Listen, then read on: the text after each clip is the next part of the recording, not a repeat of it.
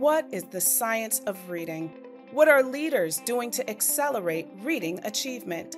We answer these questions and more in Science of Reading Leadership, Guiding Minds, Transforming Lives, powered by Just Right Reader. Hello and welcome. We are so excited to bring Dr. Matthew Burns here on the podcast today. Matt is an assistant director of the University of Florida Literacy Institute and an award-winning scholar who has published over 200 articles and book chapters in national publications and has also co-authored or co-edited 15 books. Dr. Burns is one of the leading researchers regarding the use of assessment data to determine individual and small group interventions and has published extensively on response to intervention, academic interventions, and facilitating problem-solving teams. And one of our favorite things about Dr. Burns is that he was also a practicing school psychologist and special education administrator before moving into academia. So Dr. Burns, Matt, as we'll call you, welcome to the podcast. Great. Thank you. Thanks so much for having me. We are so excited to have you. And I know my very first question is, as someone who was practicing in schools and in districts, tell us a little bit more about your journey from, school psychologist and special ed admin moving into the role of research and academia. Well, I loved being a practitioner. I loved working with kids directly. It was a great job. But I came out of grad school ready to change the world, ready to save the world, and learned very painfully that it didn't want to be changed or saved. So I learned a very difficult lesson that you have to operate within your what I call a sphere of influence. Obviously, not my term, and within my sphere of influence, I realized I could help these few kids. I could help these people in this school, kids in this school. And I just kind of gave up and just focused on that. And when I did that, my sphere of influence started to grow. Some neighboring schools were calling me and asking me if I could, show them what I was doing. And then eventually I kept growing, and I went into administration thinking that was how you could move your sphere even farther, and quickly learned that wasn't. As all administrators have learned. No, it was the answer for me because that wasn't my skill set. But then I went to teaching university, got my PhD, and started at a university. I was very teaching oriented, and immediately felt this big shift in a sphere of influence in training future teachers. But then after doing that for a few years, I realized research is really the way. If you want to help shape practice on a large scale, research is how you best do that. So I've moved further from working with kids that I still do quite a bit of, but loved as a day-to-day job, to doing research primarily because I want to help as many kids as I can. I love that. That is fantastic. You talk about the idea of your teacher oriented. You love that, being able to teach. And I think that resonates with me so much because I absolutely love the process of teaching. So I want to know where this passion for literacy came from. Like, I hear you talk about the sphere of influence and, targeting that, but where did that passion for literacy come from? Well, similar in that if you can't read, you're not going to be successful. And I found that when I was a practitioner, school psychologist, of course, I worked with kids with behavior disorders quite a bit. And every single one of them, and I'm not exaggerating when I say this, every single one of them with whom I worked had very severe reading problems. And we addressed that. I've done it through research a couple of times as well. We found that the behavior problems got much better. So that was sort of the way I got into it. And then once you get into it and realize it's such a fascinating thing to look into because it's so complicated. I love the simple view of reading, and I talk about it all the time. But the simple view of reading really captures a great deal in a very parsimonious way.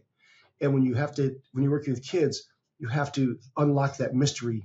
And it's that search to unlock the mystery that's really fun. Excellent. So as a school psychologist, and I'm sure too as a special education administrator, you worked a lot within MTSS models or maybe helped create those MTSS models. And I would assume that that's somewhat informed your research because you've written a lot about MTSS and response to intervention.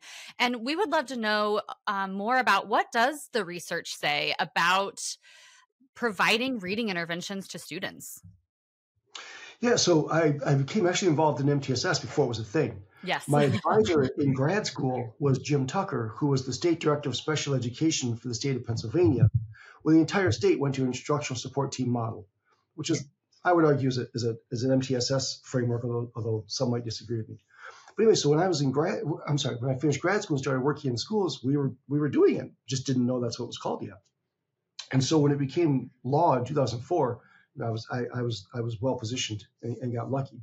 And the research we did, we have found that we see positive effects both in individual student learning and in systems issues, like number of kids retained in a grade, number of kids placed in special ed, number of kids who passed the state test, all those types of things. But I will argue a couple things have to happen for this to be effective. You have to address tier 1. You have to have good core instruction, and your interventions, your tier 2, have to be targeted to what the kids actually need. And those two things can lead to a positive effect. Just those two things on student learning. That's fantastic. It's really interesting. And can you talk a little bit more about that whole idea of leveling students? You talk about grouping them, and you talked here about the tiers of students. So what do you mean by accurately grouping those students, and why do you feel like that's so important? That's such a great question. So I've been on a couple panels and conversations about this because we're seeing pushback now to small groups. And I think the reason being is that, so I think small group instruction is critically important. But I think the reason we're seeing pushback is for decades, the way we grouped the kids wasn't effective. It wasn't that we were doing small group instruction, it was how we were doing it. So if you take some kids and you give them some sort of measure that gives them a level of their reading, a level L, if it's the Phonics Benchmark Assessment System, a level of like 28 if it's DRA, and we group those kids. But what we're seeing is the level doesn't really predict the reading skill very well. And all these kids who are at an L or a 28 actually have very different needs within that one level. And so what we do instead is we assess the kid's skill. Are they lacking basic foundational phonemic awareness? Are they lacking basic foundational phonics? They can do those two things, but they can't read fluently. So we look at that level of, I shouldn't say usually level, we look at that skill rather than level and use those data to drive our small group instruction, and then just match it up. So if they need phonemic awareness, we do a phonemic awareness instruction or intervention within tier 2 for MTSS. If it's phonics, we do that. And that's when you see much more growth. When you are putting students into a phonics intervention, is it important to get down to the specific phonics skill, for example, specific vowel teams or consonant blends? Is it important to get down to that level of skill for interventions?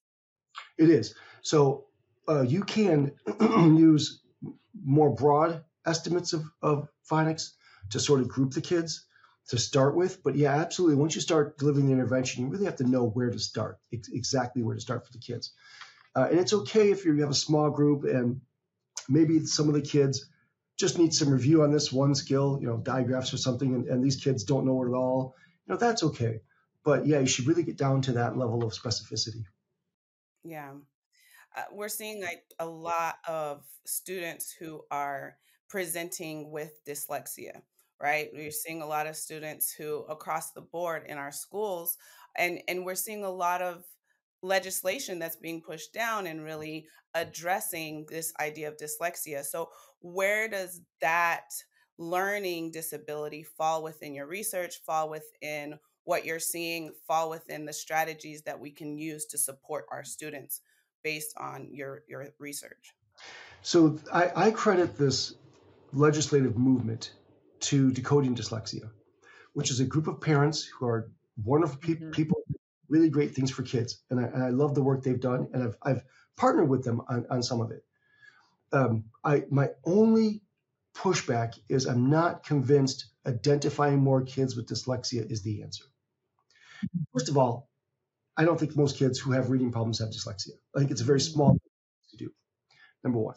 Number two, identifying a child with dyslexia lets the school off the hook. Oh, nothing we could have done to prevent it. The kid has dyslexia. They're just born this way. Well, no, had we actually done a better job perhaps of teaching them how to read, they wouldn't be at this point. And the things I think, I don't know this to be true, but my perception of talking to these parents are that's really what was motivating them. They want to get the schools to make a change. to start teaching reading more effectively. And I'm all behind that. So we found is we've done only a couple things looking at this, but we found most of the tools that screen for dyslexia, that are designed to screen for dyslexia, do a very poor job. Oh, The interesting. Fascinating. best screener for dyslexia is still reading. Have the kids read you. We found Dibbles. We studied Dibbles, and there are certainly others, but we studied Dibbles. Did much better job of identifying core deficits in phonological awareness, which is the hallmark of dyslexia, than dyslexia screeners did. So I still think the best way to screen for a reading disability is to assess reading. And so then would you say that using the same strategies that you use for any other student would be the best strategies to use to support students with dyslexia? Yes, I think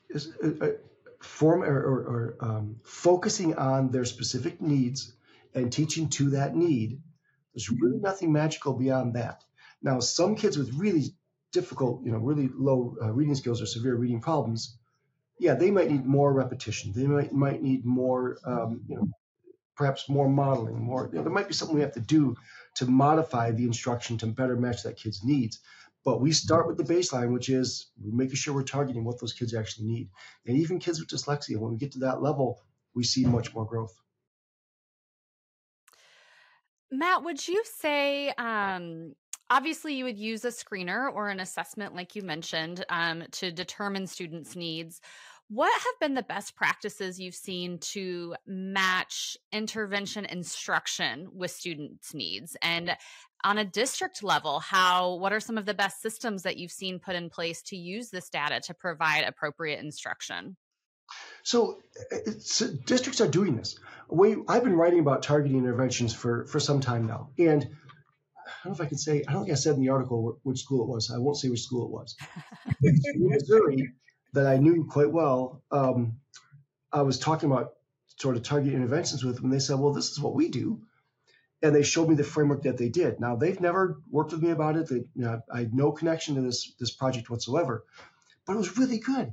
And they were doing exactly as just described. So basically, every kid received 2 screeners. They received like a star reading or MAP or one of those group administered reading comprehension measures, and a curriculum-based measurement or a reading fluency measure. And those 2 pieces of data were a really good place to start. And if a kid had low comprehension and low fluency, then they might look at the accuracy, percentage of the words kids write correctly. If they were demonstrating low accuracy, then they had to go look at actual assessed decoding more, and they use a quick decoding inventory, and they had a phonemic awareness inventory as well. So they were doing this and targeting the intervention. So we saw this and said, well, hey, can we study it? And of course, we saw significant effects. We saw the kids that got targeted did better than the kids that didn't. So same interventions, same pool of interventions, just this kid was targeted in these schools because they were doing a phased-in implementation. These schools that were matched on many important variables, they didn't see the same level of growth because they were just picking interventions sort of not as systematically. And then, so we saw, so the kids that were getting the target intervention grew at a rate that was consistent with the good readers. So the kids that got targeted intervention did basically the gap between good reader and struggling reader at least stayed the same, if not got smaller. But didn't get targeted, the gap got bigger. So it did work. This was a good sized school district doing this work all on their own and seeing success. And I know lots of schools across the country that do that. So it's not difficult to do. You have to have a good PLC, a professional, in my opinion, a professional learning community, a solid PLC model drives a good MTSS. This episode is brought to you by Just Right Reader. Extend phonics instruction, strengthen school-home partnerships, and accelerate reading achievement with take-home decodable packs from Just Right Reader. Personalized take-home packs make phonics fun and accessible for families. Every book comes with a video phonics lesson and writing pages to help readers reinforce their decoding and writing skills. To learn more, visit justrightreader.com. Matt, I've done a lot of work with school districts all over the country. And one thing that I have noticed is that we use a lot of acronyms and we use a lot of vocabulary that sometimes mean different things all over the country, and sometimes even within the same school and within the same district. So, would you give us just some background on what you view MTSS truly is and what RTI truly is? Just so that we can all have that same common vocabulary and understanding for the purposes of this podcast. Yeah, awesome. So we defined MTSS, myself, Shane Jimerson, Amanda Vanderheiden, Stan Dino, we defined it as a systematic use of assessment data to most efficiently allocate resources to enhance learning for all kids, right? So it's basically that. We do universal screening, and we have teams that look at the data and use the data to drive instruction intervention. And then we have interventions that match the need. Now, I don't define tier 1, tier 2, tier 3 as most people do. People define tier 1, whole class, tier 2, small group, tier 3, one. I have lots of tier 3 interventions that are in small group, and frankly, some tier 2 interventions that are one-on-one. Right. So I consider it to be the level of analysis needed to identify what the kid needs. So tier 1, we do classified interventions. We just look at the screening data and say this class is low. That's it. Tier 2, we will dive in a little bit more and say, wow, this kid needs phonics, this kid needs fluency, et cetera. But then tier 3, we really dive in and say, wow, does this kid need more repetition, more modeling, more? And so it's the level of analysis to determine what the kid needs, and occasionally level of resource to match it that really drives the intervention, the tier of intervention. And then lastly, RTI and MTSS are oftentimes used as synonymous terms, right. But they're not. They are not. RTI is the process of using data from an MTSS system to identify a learning disability. So RTI was born in federal law in 2004, when the federal law basically said a school can use a process that determines if a child responds to research-based interventions as part of the LD identification process. That's it. But that was called response to intervention. And then we quickly realized that we can't do a response to intervention framework unless we have an MTSS already in place. So RTI is the process of looking at the data that exists from your MTSS to identify SLD. You can't do RTI. This will be fun. Speaking of TLAs, 3-letter acronyms, you can't identify SLD without an MTSS. Right. And as there's going to be so many educators, young, old, veteran, new, listening to this conversation, school leaders, district leaders, and really all of your research comes down to the one question everyone's asking is, what are the best ways to improve reading scores district-wide? What is the best way that we can do that? Yeah, that's not an easy question, although it should be. And if you could answer it succinctly. Okay, so I'll answer it succinctly. The one thing we could do is really start using data. Like if there was one thing I could fix, it would be if there was one thing I could change. I don't want to use the word fix. One thing I could change, it would be getting PLCs, professional learning communities, really looking at student data and looking at data that really assess how well a child can read. If we just did that, I think we'd see a lot more positive outcomes. Just that one thing alone. Because the idea of teaching reading is a complex idea, as I mentioned earlier. The reason the simple view of reading works, it's a very parsimonious explanation of a very complicated thing. Nell Duke, Kelly Cartwright, and I did that meta-analysis looking at the active view of reading, and we found support for it. But the main finding, in my opinion, was we found like 5 to 10 things that were effective. Teaching text, teaching phonics, of course, yes, of course. But teaching vocabulary was just as effective. Teaching vocabulary, I think, is extremely important, especially for kids who still need help with reading. So teaching phonics, teaching vocabulary, teaching text structure, teaching morphology, there's quite a bit to it.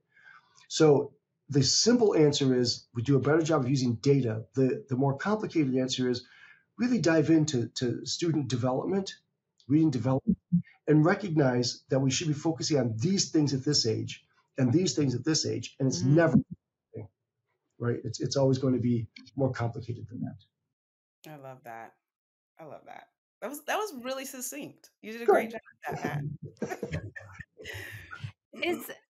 Are there any common missteps you're seeing in terms of leading this charge of science of reading? We have a lot of people who listen to this podcast who are in positions of leadership, whether that's at the district level or the school level, and we're all trying to make sure that we're leading our entire school district to success and to be implementing, quote unquote, the science of reading with fidelity and effectively. What are some common missteps that you see in that leadership aspect? The science of reading movement has been the most positive change I've seen in reading since I've been doing this since the 1900s, right? I agree. It's exciting. It really is. Good things are happening. But a couple of things that kind of concern me.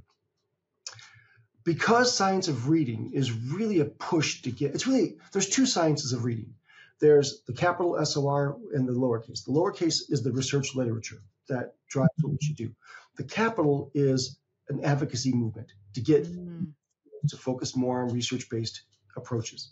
That's my distinction. I don't know if it's valid or not, but that's my distinction. And the advocacy work is, I think, the reason we're seeing a change. The science has been there forever, and we've just not paid attention to it. It's the advocacy work that's really mattered. Now, because the advocacy work is really pushing to take the science and make it consumable, so it's getting it in the hands of people, we're seeing more blogs, more podcasts, more things like that, which is great because it's getting information out in a way that we never could before. But I'm seeing a lot of people blogging things, and we're treating it as it's got to be true, yes, fact, because it's in a blog or something. So I think we as practitioners have to be, because it's more available, have to be better at consuming the information. And so I do wish we would do more of that. And I've said for years, I think it's unfair for us to expect teachers to read and consume research. Mm-hmm. We need to do a better job of getting the information to them, which is why, podcasts like these where you're interviewing researchers is fantastic. That's why those What Works Clearinghouse IES practice guides, the practice is fantastic. They're all free. Like those types of things are great. So I think we have to get better at finding those really solid summaries of research and not relying so much on something, some blog or something, just because someone said it doesn't make it true. Matt, I am in a few Science of Reading Facebook groups, and there is a Matt Burns who comments quite frequently and sometimes, I think does a really good job of correcting misconceptions. Is that you? Probably. Social media. I love it. But you are so right, because we do have such momentum in terms of this advocacy group and advocacy, I should say. And so the more people who are talking about it, obviously that gives more opportunity for further misconception and people to interpret things in different ways and spread things as truth that might not actually be. So I love that you are a part of those and advocating. Your voice is definitely respected there. Thanks. Well, it's I could write an article. You ever see the movie Good Will Hunting? Great movie. When I forget the character's name. I'm surprised. Well, Will Hunting. When he meets Robin Williams' character, he says to Robin Williams, "I read your book," and Robin Williams' response was, "Oh, that was you." That's such a great response, because I could write an article or a book, and a couple people might read it, certainly, but I put something on this Facebook group that has 200,000 followers, and they listen. Naturally, more people will see that than any article I've ever written. So I think that's a really great way for us to get to have direct communication with practitioners. But people have to remember, most of us, myself included, researchers are not good communicators. And if someone says something on Facebook, and I've gotten much better at it. I've learned. And I used to speak like a researcher. No, that's not true. Whatever. Very blunt. And people would be offended. Let's just say that. And that's what I learned eventually. And Donna, the founder of the Science of Reading, who I should have learned in college Facebook page, whose name I can never pronounce, Donna Hitmanik, something like that. I'm really sorry, Donna. She taught me. She took me aside through a Zoom conversation once and said, "You're talking like a researcher. That's not going to work. You can't do that." So practitioners have to remember, when you talk to researchers, we're not good communicators. And we have to remember that we're not good communicators and put on a filter when we're talking to practitioners. My favorite is, because your Facebook profile is just Matt Burns to the public. And so every once in a while, I will follow a thread where someone is trying to potentially argue, and then somebody else will pop in and be like, guys, it's Matt Burns. He's literally from UFly. and then they start and then to the whole conversation goes, oh. Yes. Matt, are there any current research? We know the science of reading is decades old. Like you said, there's been a ton of research for a very long time. Is there anything current that's happening, or any developments in the field of reading that you find particularly exciting or promising? So that's a great question.